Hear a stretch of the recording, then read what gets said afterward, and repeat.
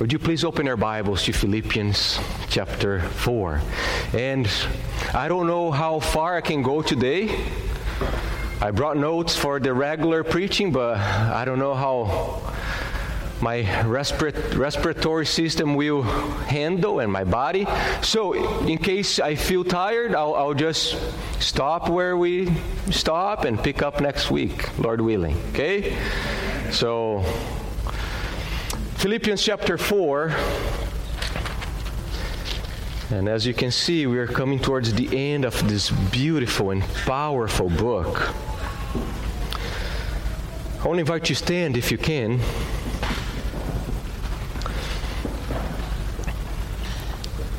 Let's start in verse 4. Here's the word of the Lord. Rejoice in the Lord always. Again, I will say rejoice. Let your gentleness be known to all. Oh, the Lord is near. Do not be anxious about anything, but in everything, by prayer and supplication with thanksgiving, let your requests be made known to God. And the peace of God, which surpasses all understanding, will guard your hearts and your minds in Christ Jesus. In addition, brothers, whatever is true, whatever is honorable, whatever is just, whatever is holy, whatever is lovely, whatever is commendable, if there is any excellency, if there is anything worthy of praise, think about these things. What you have learned and received and heard and seen in me, practice these things, and the God of peace will be with you. Please be seated. Let's pray. Lord, we are slaves, and yet, through Jesus, through His work, we can call you Abba, Father, our Father. What a privilege it is. From rebels, from enemies, to sons and daughters. We pray your blessing right now. I pray they would give us the Holy Spirit. We need the Holy Spirit to be working in us and through us. Help our minds to be sharp. We pray for distractions, anxiety. We pray you'll be putting to death all these things. We need to hear from you. We need your word to revive our soul. So help us. Father, I pray for myself. I pray that would help me to be faithful, help me to be clear. And I pray for the congregation. Help this wonderful church to be faithful in the listening. I pray that you would sustain my body. Help me to be strong in you. Show your grace to us. We also pray for Kevin Millard in Brazil. We pray for Felipe in Guinea-Bissau, Africa. Francisco in Mozambique, Africa. Anchored in Truth Ministry. Bless these brothers and their wives and their families, their churches. Build your church. We pray all these things in the beautiful name of Jesus. Amen. Amen. We have been hearing and listening lately, at least, a lot about threats to mankind, the greatest threats to mankind, the greatest threats to humanity. In 2019, Newsweek published an article entitled How Donald Trump is the Greatest Threat to World Peace. A few weeks ago, our President, Joe Biden, said that the greatest threat to the United States is white supremacy. And then some weeks later, he changed, and the greatest threat to mankind is global warming. So we keep hearing about the greatest threats to mankind, and I never hear what the Bible says, that the greatest threat to mankind is God Himself. The fact that there is a holy and righteous judge who holds every single person accountable to his holy standard. All threats fail in comparison when you place the threat of this holy and warrior God. We have also been hearing and seeing a lot when people die, the RIP, the RIP, rest in peace. As if people who died outside Christ would have rest and peace. There is absolutely no rest and no peace outside Christ Jesus. Actually, when people die outside Christ, that's when any sort of rest or peace that they had on earth vanishes. And that's, when you think about this, and you say, that's tragic, that's horrible, and yes, it is. It must be in order for the gospel to shine forth with beauty. And that's the beauty of the gospel of Jesus Christ, is that in Jesus, sinful men, enemies of God, now have been reconciled. They have peace with God. There is now peace between a violent, a holy, and a warrior God, and a rebel, sinful humanity. That's the beauty and the glory of the gospel. That's why Paul, as he's developing his theology in the book of Romans, when he comes to chapter 5, after talking about the depravity of man, the need of being justified by faith alone, he comes and he bursts with joy and he says, therefore, since we have been justified by faith, we have peace, shalom, with God through our Lord Jesus Christ. The peace, the shalom that was in the Garden of Eden, the shalom, the harmony that there was between God and man, now has been restored through the last Adam.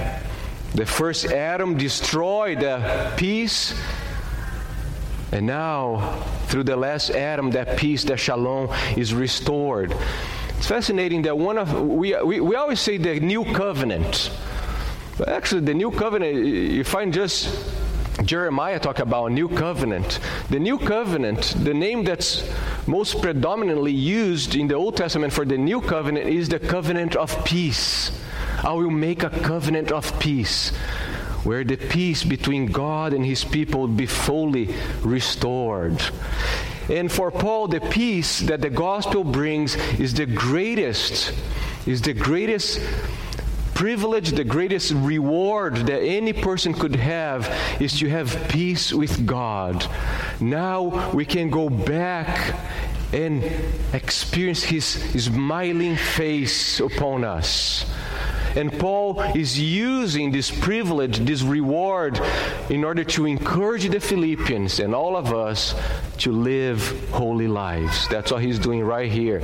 So, as we go to Philippians chapter 4, I just want to remind you and remember myself where we are. We are coming towards the end of the book, and that's basically the last section of the letter where we have exhortations. And go back to chapter 1, because in chapter 1, verse 27, it's interesting how Paul begins his letter to the Philippians, and he ends the letter with a very similar call to stand firm in the Lord. So in chapter 1, look at verse 27. Only let your manner of life be worthy of the gospel of Christ, so that whether I come and see you or am absent, I may hear of you that you are standing firm in one spirit, with one mind, striving side by side for the faith of the gospel. So to stand firm in the Lord is the same as to live a life worthy of the gospel, a life that matches the gospel of Jesus. And now he ends the letter with this exhortation. Look at chapter 4, verse 1. Therefore, my brothers whom I love and long for, my joy and crown, you stand firm thus in the Lord, my beloved.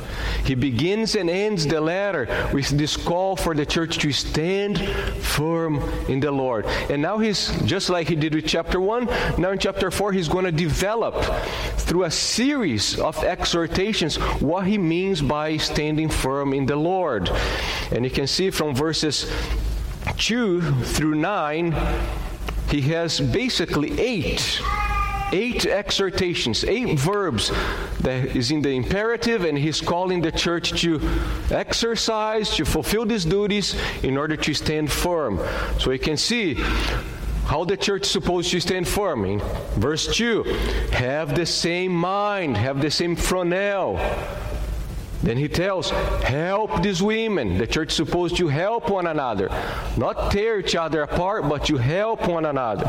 Then he has rejoice. Let your gentleness be evident to all. Do not be anxious about anything. Pray about everything.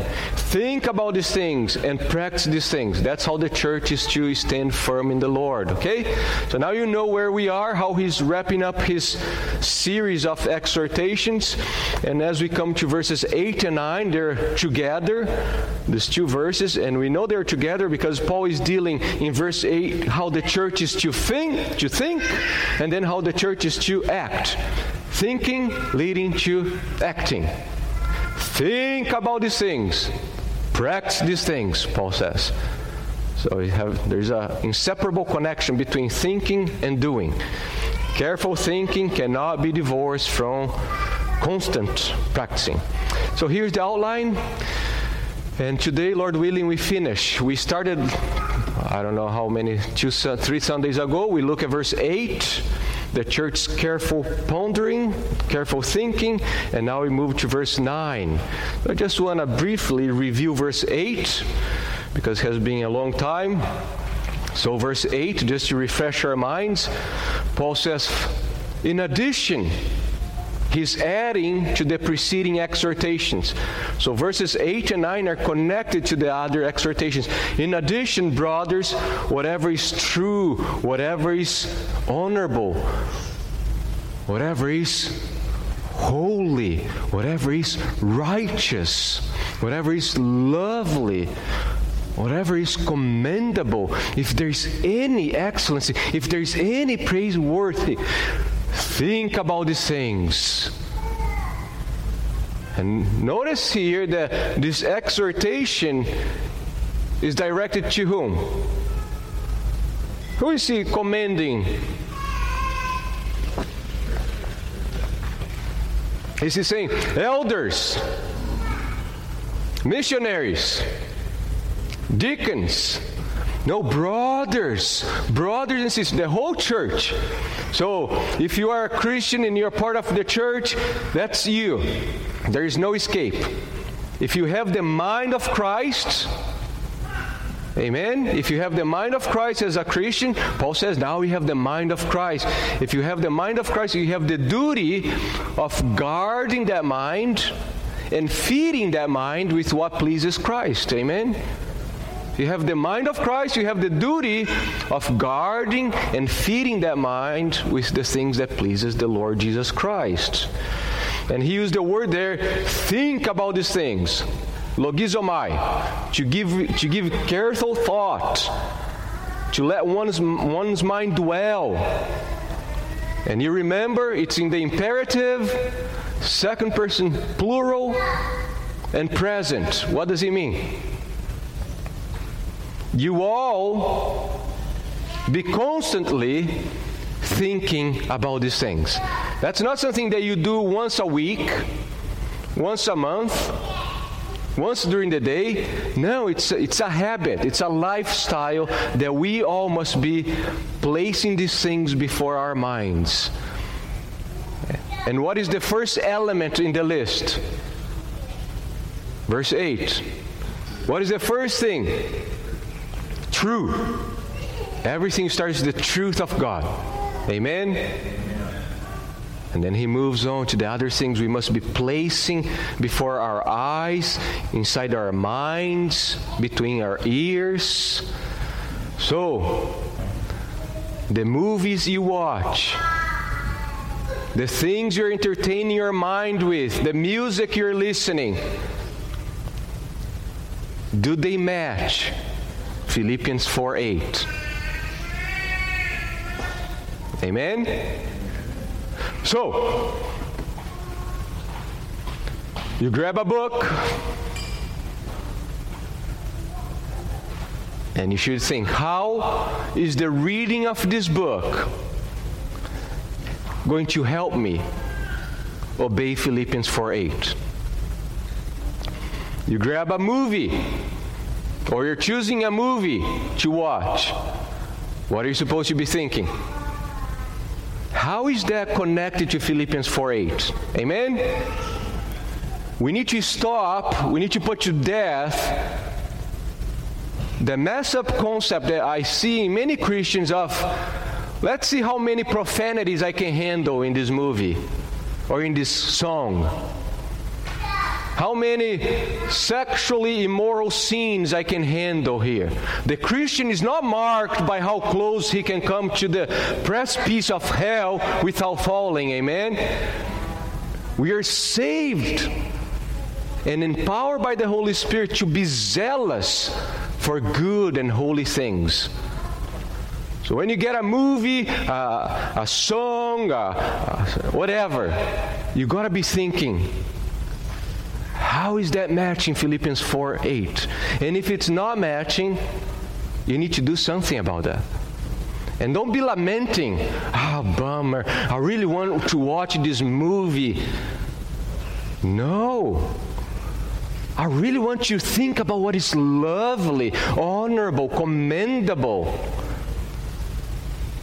And we should be thinking these things towards one another.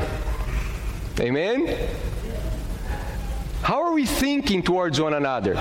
Our thoughts towards each other here. Is it filled? Is it clothed with what is true? What is lovely? What is commendable?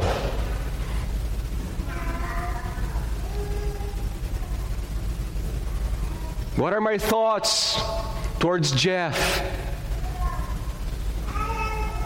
What are my thoughts towards Emily? What are my thoughts towards Sam?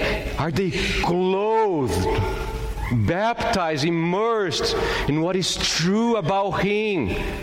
What is lovely? What is commendable? What is honorable? Can you imagine how our relationships would change if when we have those nasty thoughts about someone, we bring back to Philippians 4:8. Wait a second. How is that matching what I'm supposed to be thinking about and having my mind dwell upon?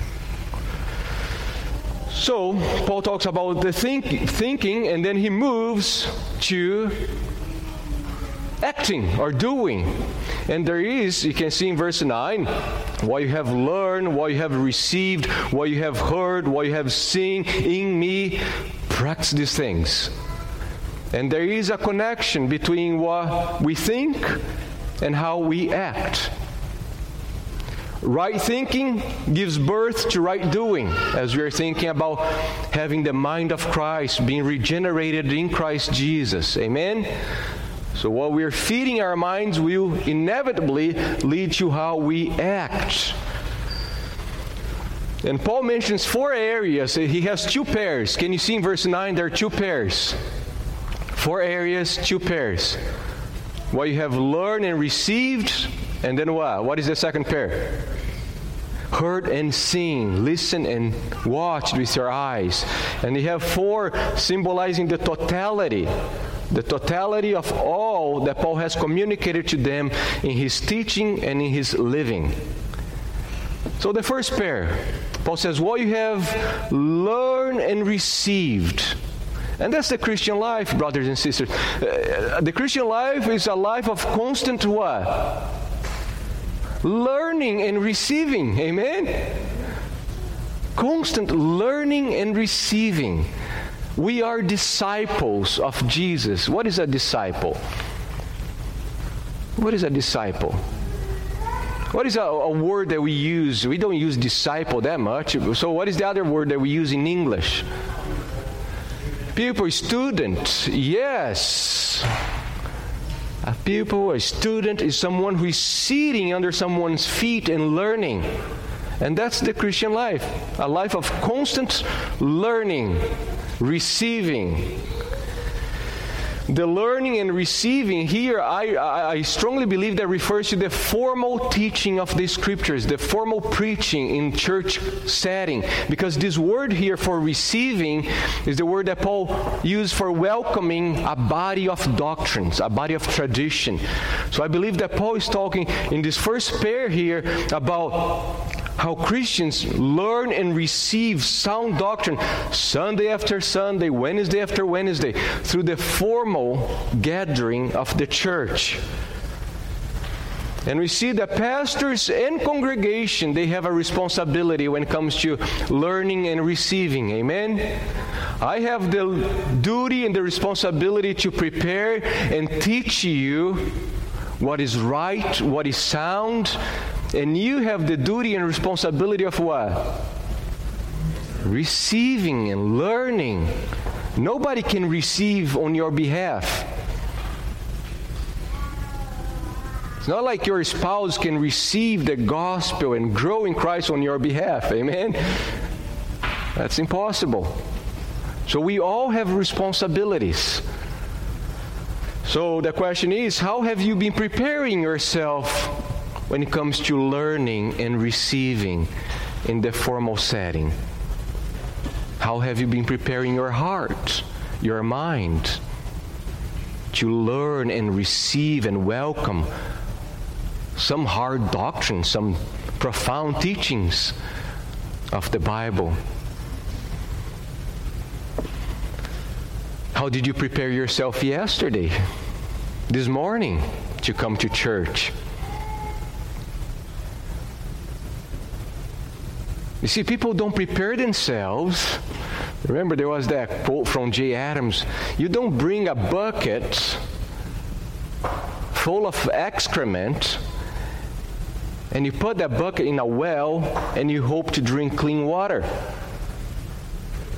There must be preparation to receive, to welcome. Amen?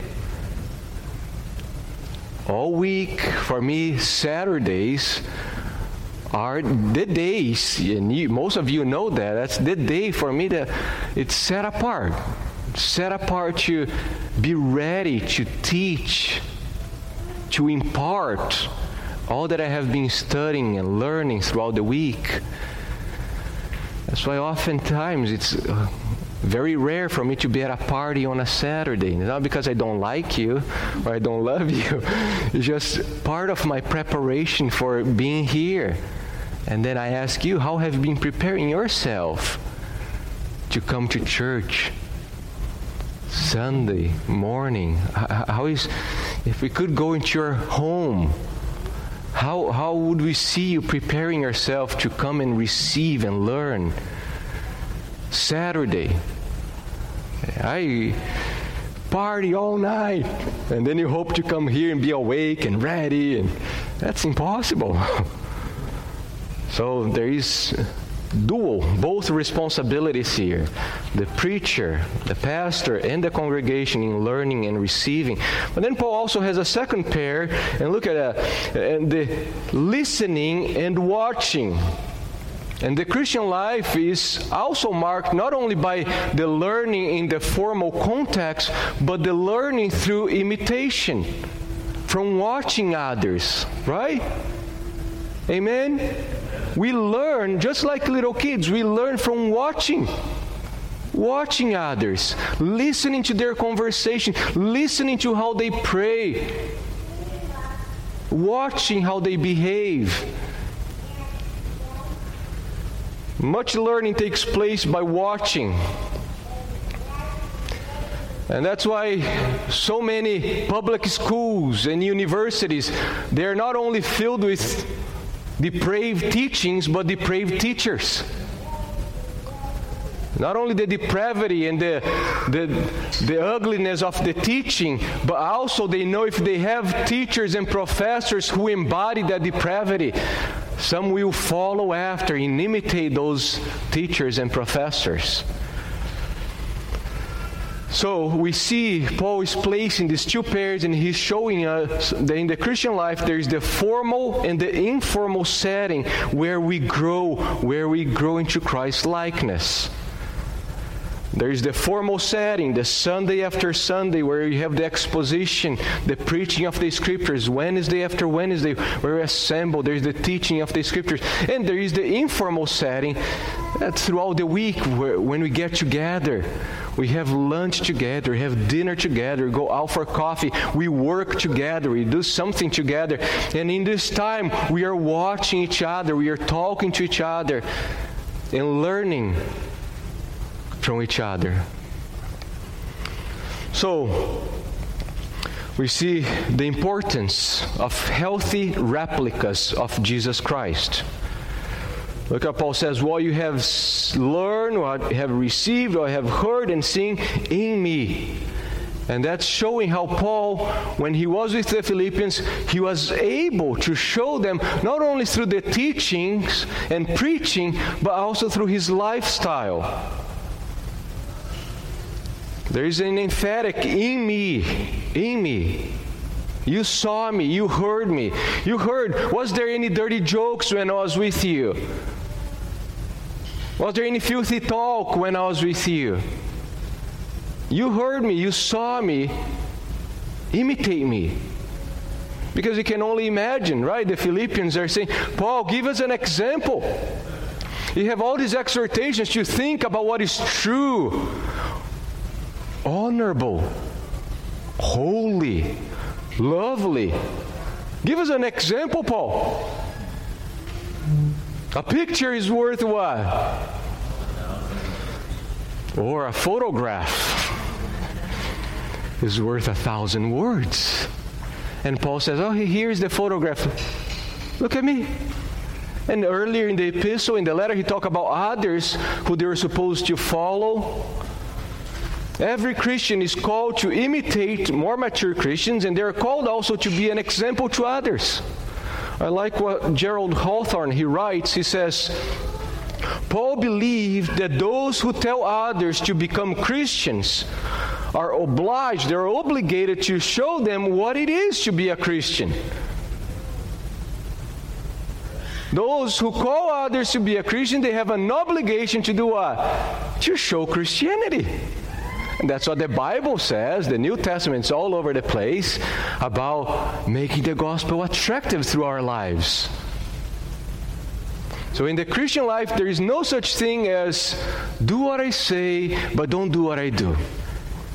We often hear that. Oh, do what I say, do what I tell you, but don't do what I do. No, that has nothing to do with Christianity. There is no such dichotomy or contradiction. There must be no such dichotomy or contradiction in the Christian life. What we tell others, we should be doing. They should be calling others to imitate us. So Paul was of the conviction that the truths of the Christian gospel must never be abstracted from action, always expressed in the life of the teacher. So we need healthy replicas of people who embody the gospel.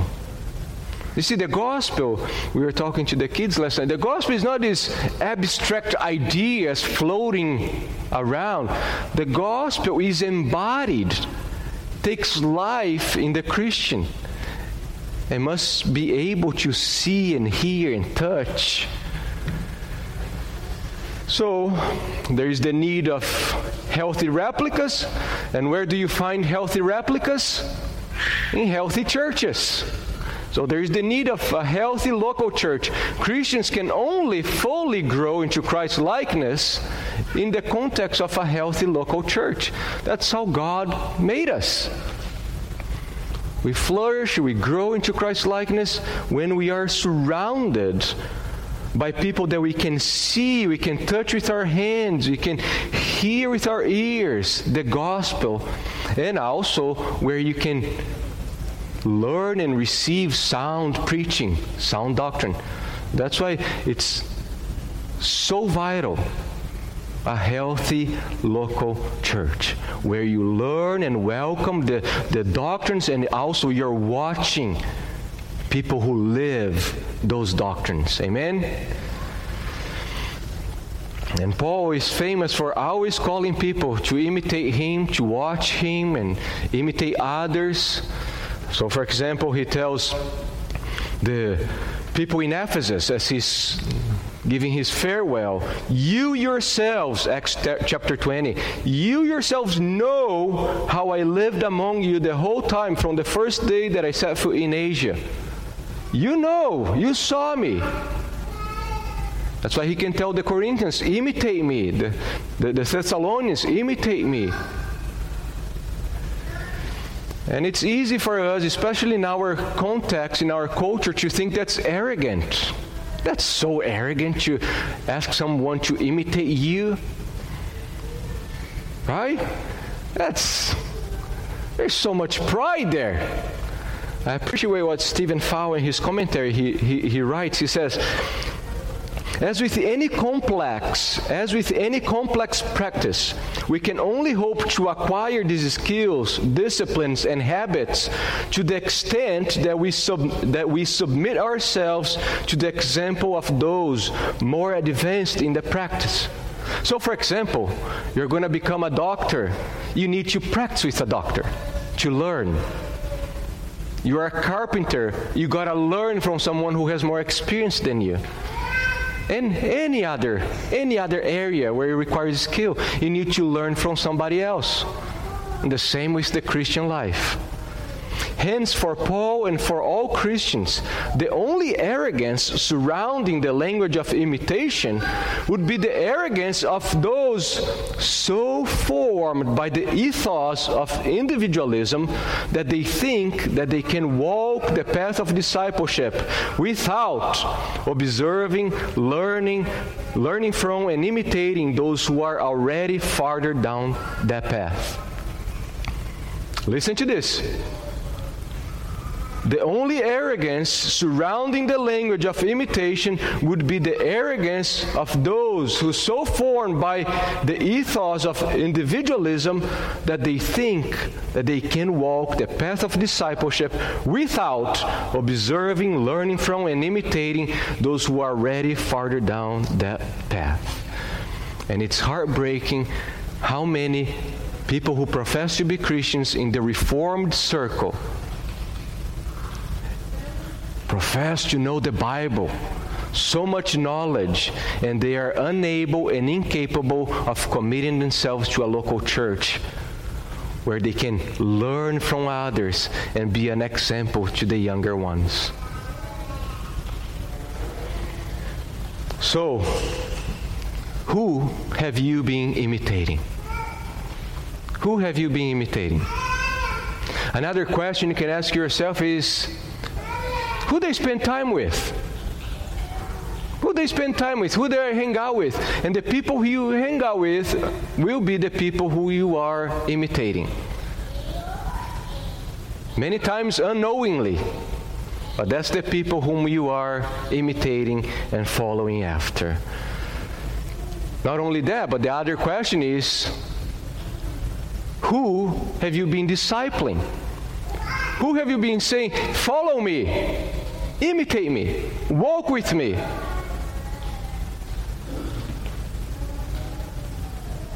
Remember what Hawthorne said? Anyone, every Christian who is telling others to become a Christian is obligated to show Christianity through his life. And I praise the Lord. I thank the Lord for this church, for the great number of men and women surrounding my life, especially Father's Day, and many fathers who are worthy of imitation.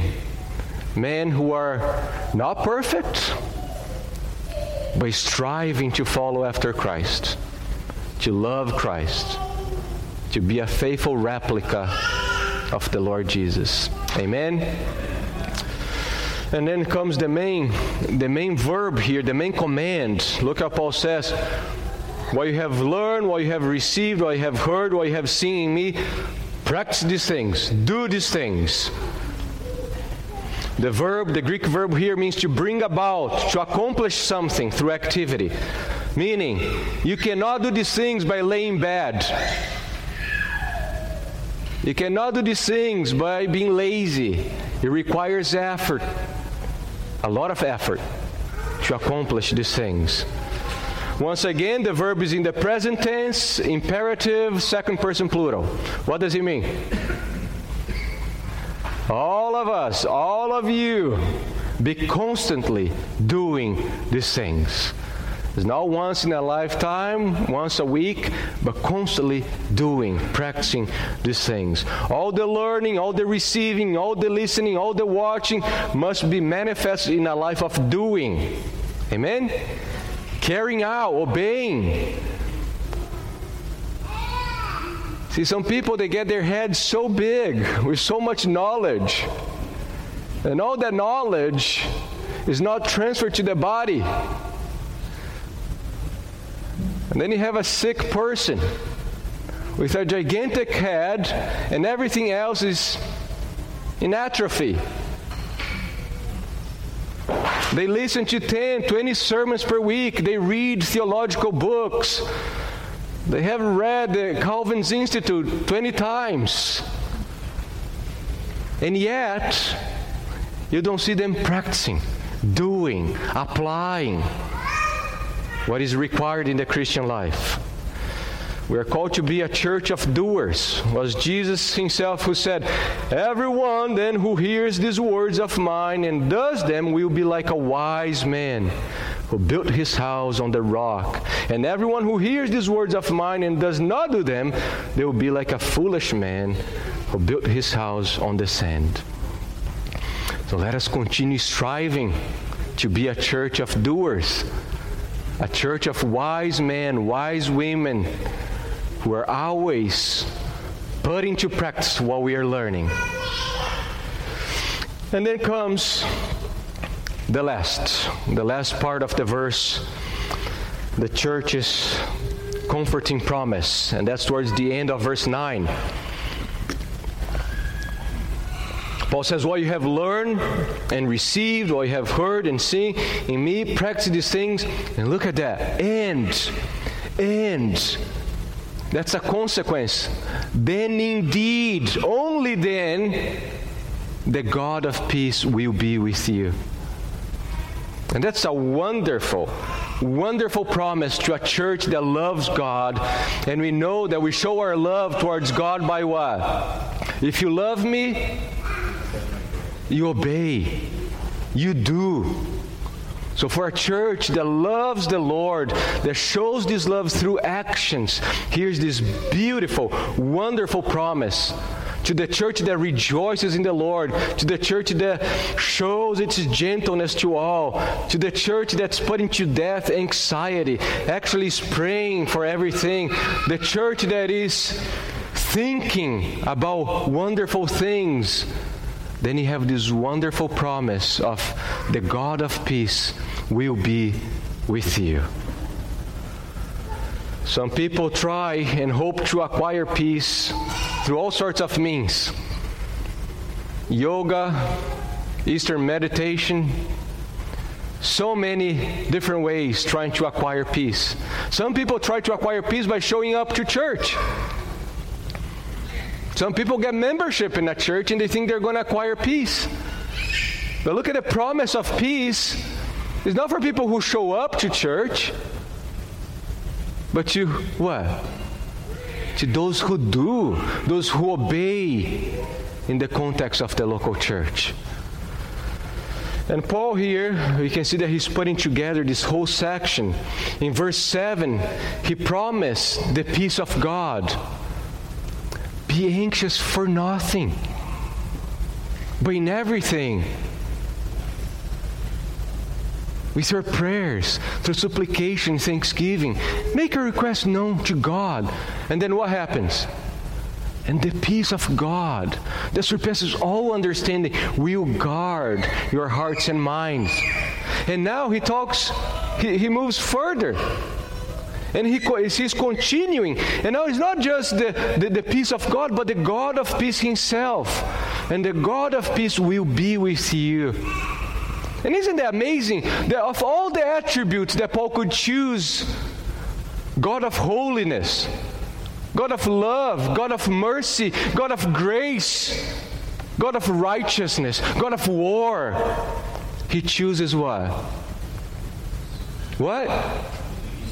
The God of peace. For Paul, that's the greatest blessing of the gospel, is to have peace with God. Paul loves with all his heart the fact that our God is for him and with him. Not only because he lived the most tormented life of all. Think about turmoil, tribulation. And that would be wonderful. When you're going through a lifestyle like that, you always remember that you have a God of peace. But that's not the only reason. It's because Paul knew the Scriptures. He knew that apart from Jesus Christ, he had no peace with God. That's why in Romans chapter 5 we saw earlier, therefore now have been justified by faith, we have peace with God through Jesus Christ our Lord. Paul's heart was overwhelmed with the reality that God had restored shalom with mankind. And Paul's heart was so overwhelmed with the thought that God now was in peace. They had peace with one another. That becomes Paul's favorite prayer. That's Paul's favorite benediction to the churches. The God of peace. So for example, he says to the church in Rome, Romans 15:33, may the God of peace be with you all. Amen. Or Romans 16. Now he's wrapping up the letter. The God of peace will soon crush Satan under your feet. 2 Corinthians 13:11. And it's amazing, especially when churches were having problems of division. Live in peace, and the God of love and peace will be with you. 1 Thessalonians 5:23. Now may the God of peace himself sanctify you completely. Or 2 Thessalonians 3:16. Now may the Lord of peace himself give you peace at all times in every way. And that's flowing, not because of a tradition, something that Paul learned. Hey, I always say this benediction, the God of peace be with you. No, it's because he knows the Scriptures. His heart is overwhelmed with the reality that God has restored a relationship with him. Think about the Bible, the great story of the Bible, the grand scheme of Scripture is the story of reconciliation. What is reconciliation? Bringing two parties that were hostile towards one another now back into harmony, friendship, love. And that's the story of the Bible. We start in Genesis chapter 3. We could start in Genesis chapter 1. God makes men to dwell in his presence. And there was shalom, there was harmony that was broken with the fall. So God is the author of perfect peace. His Messiah is the Prince of Peace. And because we have received reconciliation through Christ, we have peace with God. God in turn calls us to be part of this ministry of reconciliation by preaching and promoting peace like Christ Jesus. So the whole theology of the Bible, as you think about the Scriptures, is this story of God bringing his people back to himself so they can dwell once again in his temple, enjoying his shalom, his presence. There was shalom, there was wholeness. That's the Hebrew word for peace. Shalom means wholeness, unity. Welfare, not warfare, but welfare. That's what there was in the Garden of Eden before the fall. There was friendship between Adam and God, Eve and the Lord. And then what happens in chapter 3 of Genesis?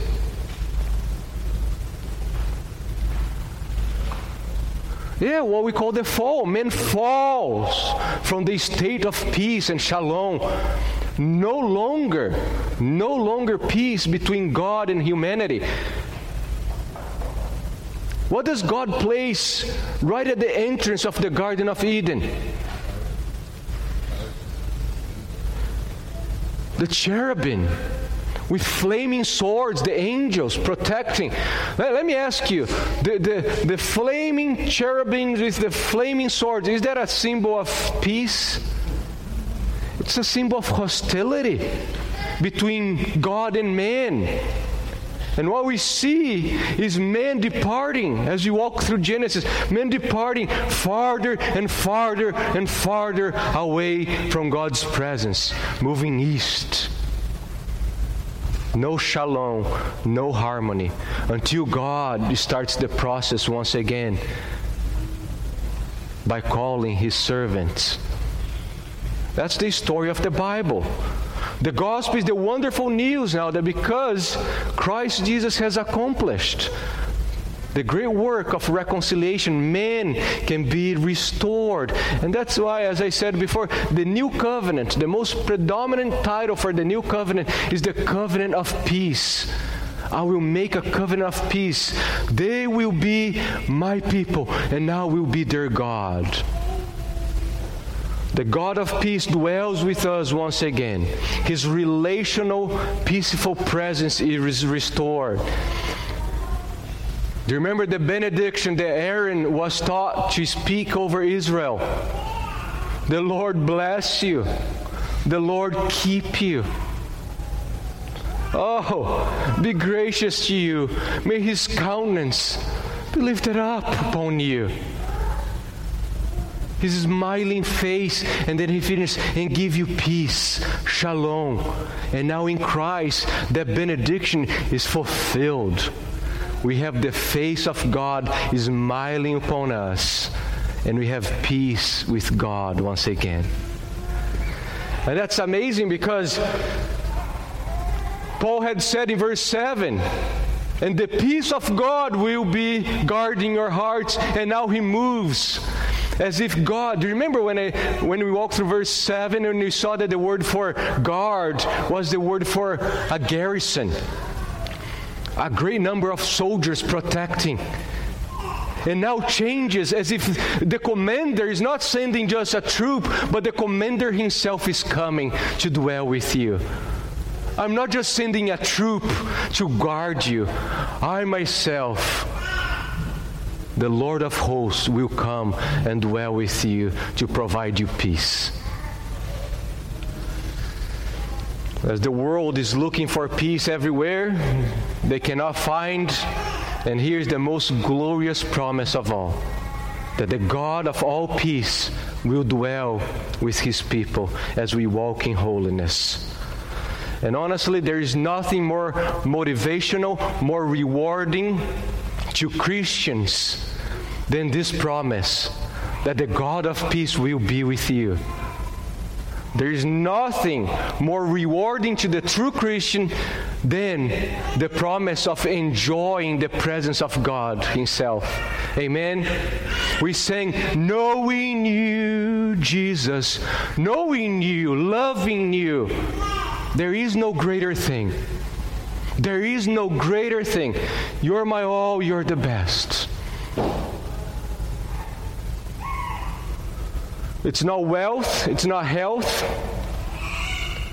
marital blessing, a new job, a large amount of earthly security, a comfortable life. But the greatest reward and the greatest motivation for the Christian is this promise of enjoying the presence of God Himself. So, as you think about all these commandments that Paul has here, rejoice in the Lord, be gentle to all, Stop being anxious. Pray about everything. Think about these things. Practice these things. And you might become overwhelmed and say, oh, so much doing, so much duty here. And then he gives the most precious motivation of all. Oh, here's the reward. And the God of peace will be with you. He's not only sending an army to guard you, He's coming Himself and He's going to dwell with you. Let me ask you, does that excite you? Does this promise excite you? Does this promise thrill your heart? The God of peace will be with us as we walk in holiness, in obedience to His commandments. Would you be more excited, let me ask you, if that's how Paul had put it?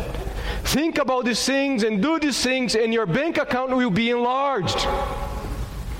You will get a much better job. Oh, your health will prosper. No more sickness. You will be able to have the house of your dreams. Do these things. Think about these things, and you're going to have the vacation of your dreams. Zero debt. Or do these things, and the God of peace Himself will dwell with you. What excites you the most? Be honest, because that's very revealing of where your heart is. I hope that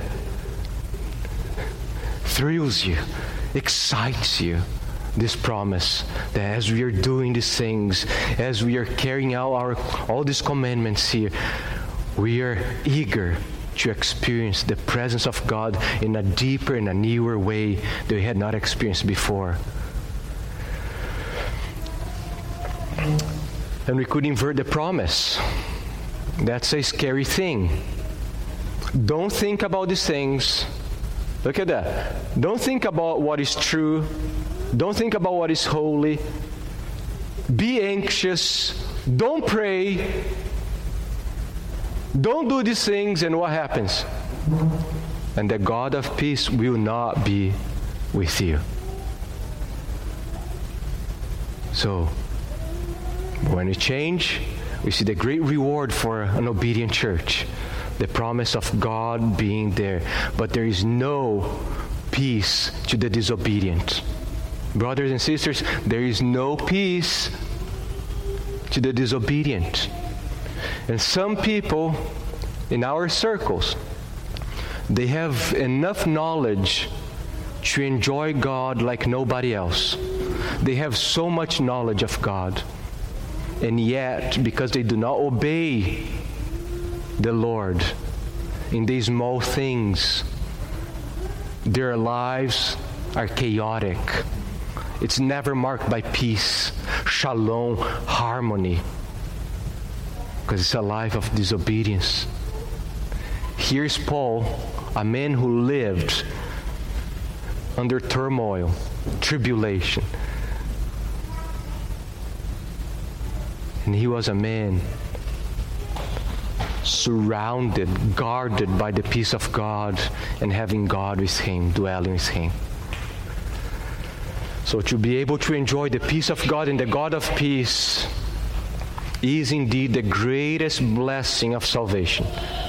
There is nothing better, not more valuable, nothing more exciting than the promise that we can enjoy God's presence in a deeper, in a newer way that we had not experienced before.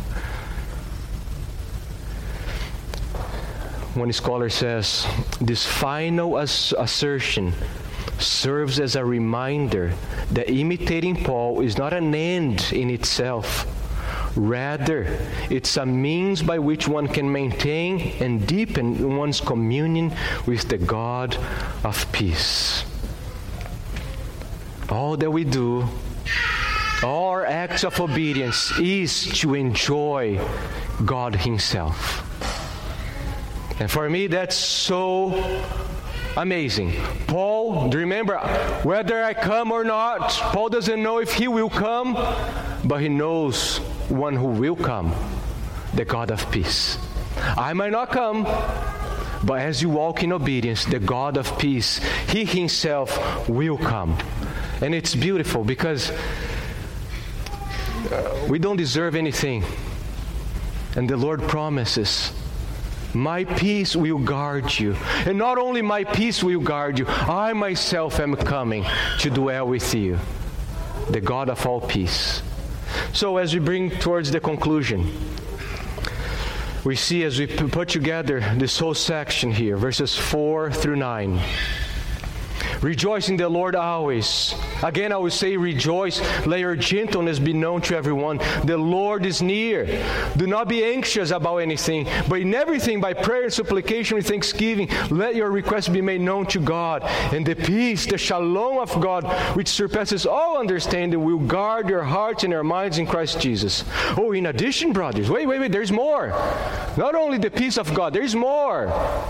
In addition, brothers, whatever is true, whatever is honorable, whatever is just, whatever is holy, whatever is lovely, whatever is commendable, if there is any excellence, if there is anything worthy of praise, think about these things.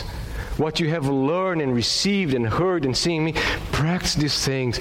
Oh, and here's the greatest reward of all. Not only the peace of God, and the God of peace will be with you. This week, I saw the video of our brother, Tim Stevens. He's a pastor in Canada, being arrested for the second time. Being arrested at his home, his family, his kids. And you can see a man guarded by the peace of God, and having the God of peace with him there.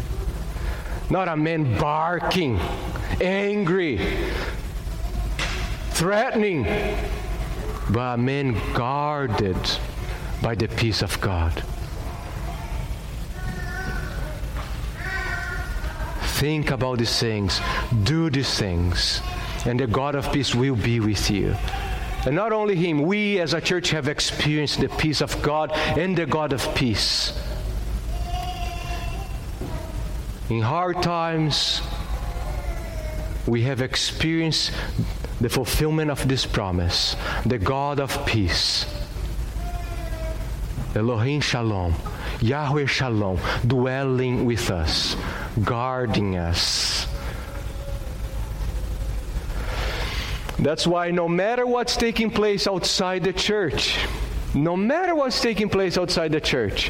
every time we gather together, the God of peace is with us, and we are guarded by peace. Amen? Amen? His covenant of peace is a reality. We have experienced that. But for those who are outside Christ, and I'm sure that there are people here outside Jesus Christ, there's absolutely no peace. No peace. God Himself says, there is no peace to the wicked. No shalom, no rest. And that's the beauty of the gospel, is that God has opened the way for sinful, rebellious men to have reconciliation. Shalom once again with Him. And you see, the gospel doesn't invite you to come. The gospel bids you to come, commands you to come. It says, come to me, come to Christ. Think about the beauty of the gospel. The God of peace sending the Prince of Peace to become a peace offering. Isaiah 53, a peace offering, in order to restore peace between God and man. So, embrace Christ, run to Christ, and you will see the smiling face of God, and the shalom, the harmony, the wholeness, and the God of peace Himself surrounding you. Amen. Father, we thank You for Your love and Your care towards us. You are indeed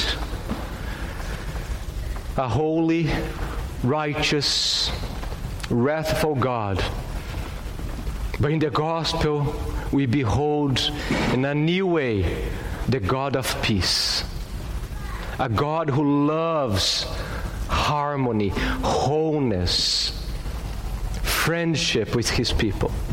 Thank you for sending your Son, the Prince of Peace, to become a peace offering. And now we can have fellowship. We can have harmony and friendship with the God of the universe. Help us to be obedient to you in order for us to enjoy this wonderful reward, the greatest reward of all, to enjoy the peaceful presence of God. So help us. Give us grace, we beg you, mercy, to be obedient to these commandments. Thank you for a church that is eager to obey you. And because of their obedience, we have been experiencing the presence of the God of peace among us. And we give you all the glory. In Jesus' name, amen. Amen.